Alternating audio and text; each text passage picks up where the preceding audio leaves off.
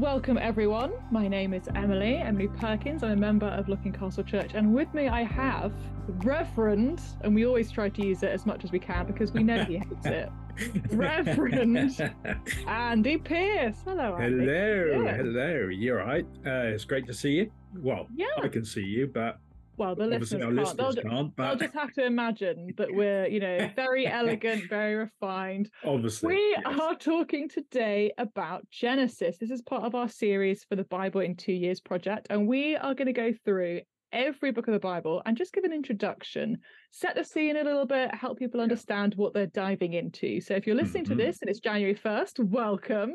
If you're listening to this and it's August 1st, welcome. We are not going to be putting a rule on it. Whenever you get to this, fantastic. And as I said, we're starting with Genesis, and we're choosing to start with Genesis for two reasons. Number one, it's the first book in the Bible. And so that's always like a good place to start, isn't it? It feels like an obvious place to start. But we're also starting with Genesis because it is where the story of God's creation starts. Yes.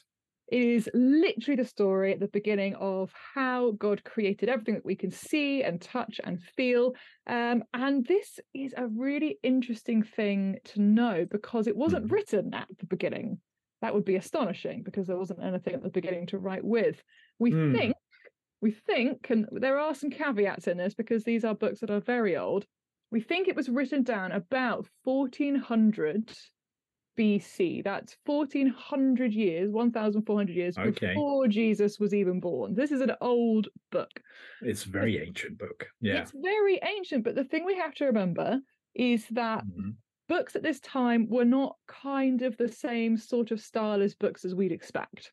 And that is because at this point in history, we have oral tradition, not written tradition. This is my historian hat on. If these terms mean absolutely nothing to you, do not worry. Oral history essentially means stories that you tell each other around a campfire, around a dinner table, with a friend. Written down things are literally written with a pen and ink, pen and paper, pencil, whatever. At this point, most people would not be able to read and write when this book, Genesis, was written. And so the books we have now, those ancient scrolls from hundreds and hundreds of years ago, are not the beginning of when these stories were first told. And that's really important because the person who history tells us wrote Genesis is Moses. That name might ring a bell. You'll probably meet him later. Yes, definitely in Exodus at least. Yeah, well, I hope so.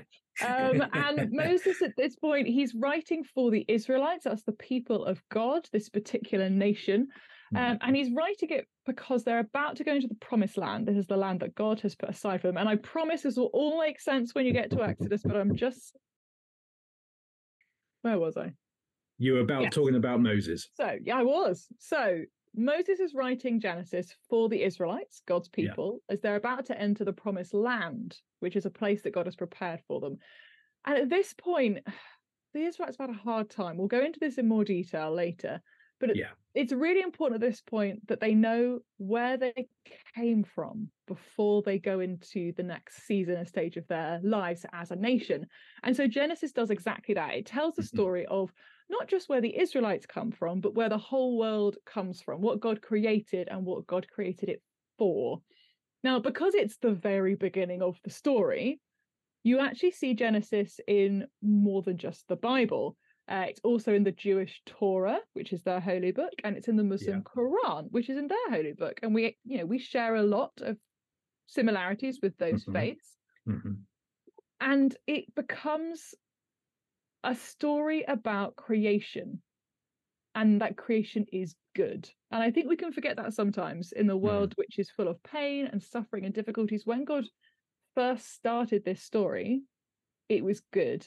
And pretty much the whole of the Bible is going to be God seeking to return to that perfection in one way or another.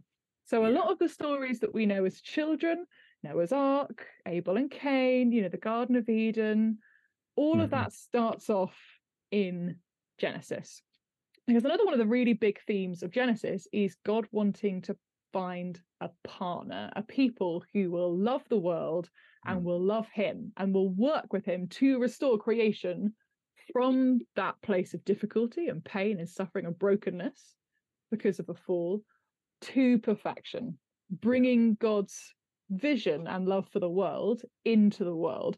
And so over and over again in Genesis, you'll meet people that God wants to partner with. You'll meet Abraham, you'll meet Joseph, you'll meet Noah, you'll meet Isaac, people who, I think it's very important to say this, are not perfect.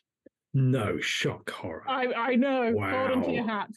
What human beings not being perfect? I don't know. But one of the, if you are a new Christian, if you are someone who is still exploring faith and what Christianity is, it's really important that you know Christianity is not the club for perfect people.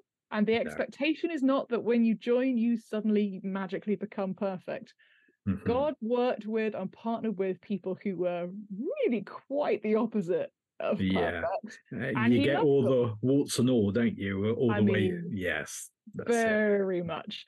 And I think that, if you're starting off reading the Bible through like this for the first time, whether it's 1 year, 2 year, 3 years, you're really going to make this concerted effort to get through the whole Bible. It can be intimidating. Yeah. Because there are people in there that do clever, noble, impressive things, but they are not perfect people. And God never expects to find perfection in humanity. He wants partners, but not perfection. Mm-hmm. And I suppose the other big thing to mention when it comes to Genesis is that there's a lot in Genesis about faith. We typically think of faith as being a very New Testament thing, and that actually the Old Testament is all about rules and laws. And that is wrong on so many levels. But in Genesis in particular, Jesus mentions people, people in the New Testament mention, Abraham, Isaac, Joseph, they were saved by faith. They were found justified through faith. Yeah. So actually, this isn't just about obeying rules and laws and then hoping that God is merciful today. Faith and belief and trust in God is right from the very beginning something that God is really interested in. Yes. That's all the fun stuff. So here are some of the challenges that you might find as you read Genesis, because it is challenging. Firstly, what is literally true and what is literalistically true? Now, that sounds like I've not put my teeth in properly. I promise they are two different things. So one example of this that may be a little bit easier to understand is in the New Testament, Jesus says, "I'm the bread of life." And that is literalistically true. The meaning is true. Jesus is saying, you can feed off me. Mm-hmm. Was he a loaf of bread?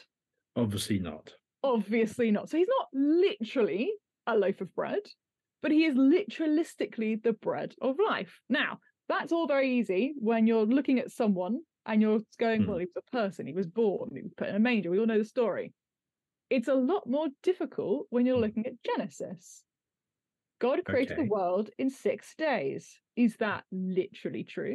Or is that literalistically true? And it's not my place, certainly. And I don't think it's Looking Castle's church's place to dictate to you which one of those you should pick. It's very much up to you and your interpretation of the Bible and your prayer walk and your faith with God. But it is important to have an opinion. It is important to investigate these things and challenge ourselves and be comfortable with uncomfortable conversations.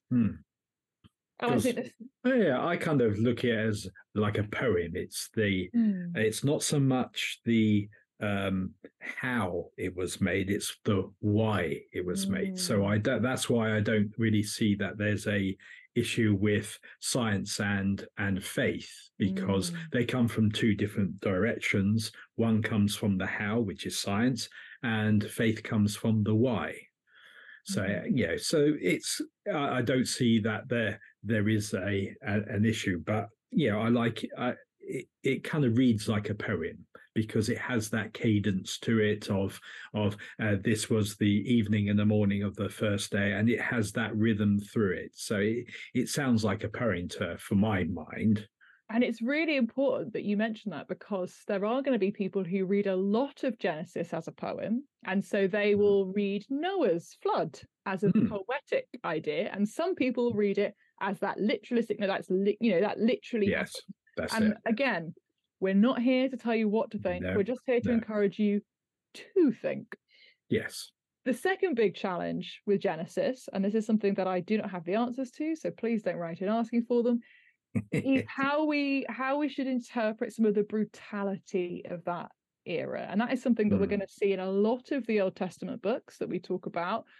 This is not an era of careful and polite negotiation. This is an era of battles and wars and punishment in a very quick and unpleasant way. God's people wrestle with what it means to keep to God's partnership in Genesis. So it's not like they knew all the answers and we're over here trying to figure it out. They didn't know either. And so when we read some of these stories where people get turned into salt, or people sleep with their daughter-in-laws, or people murder other people because they don't like what they believe, we mustn't shy away from those things. And they are hard. I can't sugarcoat it. But I think it's because it's such an ancient book, isn't it, really? So we're looking at through 21st century eyes with our our own themes and the way we look at life and the laws we have, all those kind of things. Back then, it's a totally different ball game.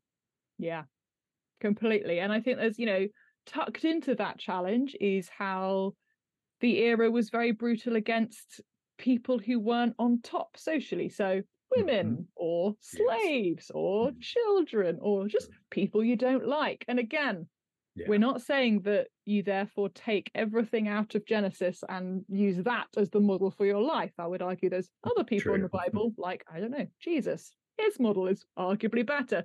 I think he's got the kind of the top spot, really. Arguably, but there are still a huge number of things to learn and enjoy in Genesis. It is a very readable book. And so if this is your first time reading Genesis, then I think you're going to really enjoy it. I think if this is your first time reading it as part of a Bible in a year or Bible in 2 years, I think it's a nice, relatively easy way to slide in. And that is the book of Genesis. Andy, anything you want to add before we wrap up? Well, there's those covenants. There's lots of covenants, beginnings of an agreement between God and people or a person. And he gives promises, and they also kind of promise as well. So it's not an agreement between two parties. And so that features a lot in Genesis as well. It really does. And we're going to come back to that when we talk about the book of Leviticus. So hold on to your hats, gang. Excellent. Well, thank you so much for listening, everyone. We hope this has been useful. If you have any questions, excellent. Bring them to church. Bring them to life groups. Bring them to a friend in the church. Bring them to Andy Pierce.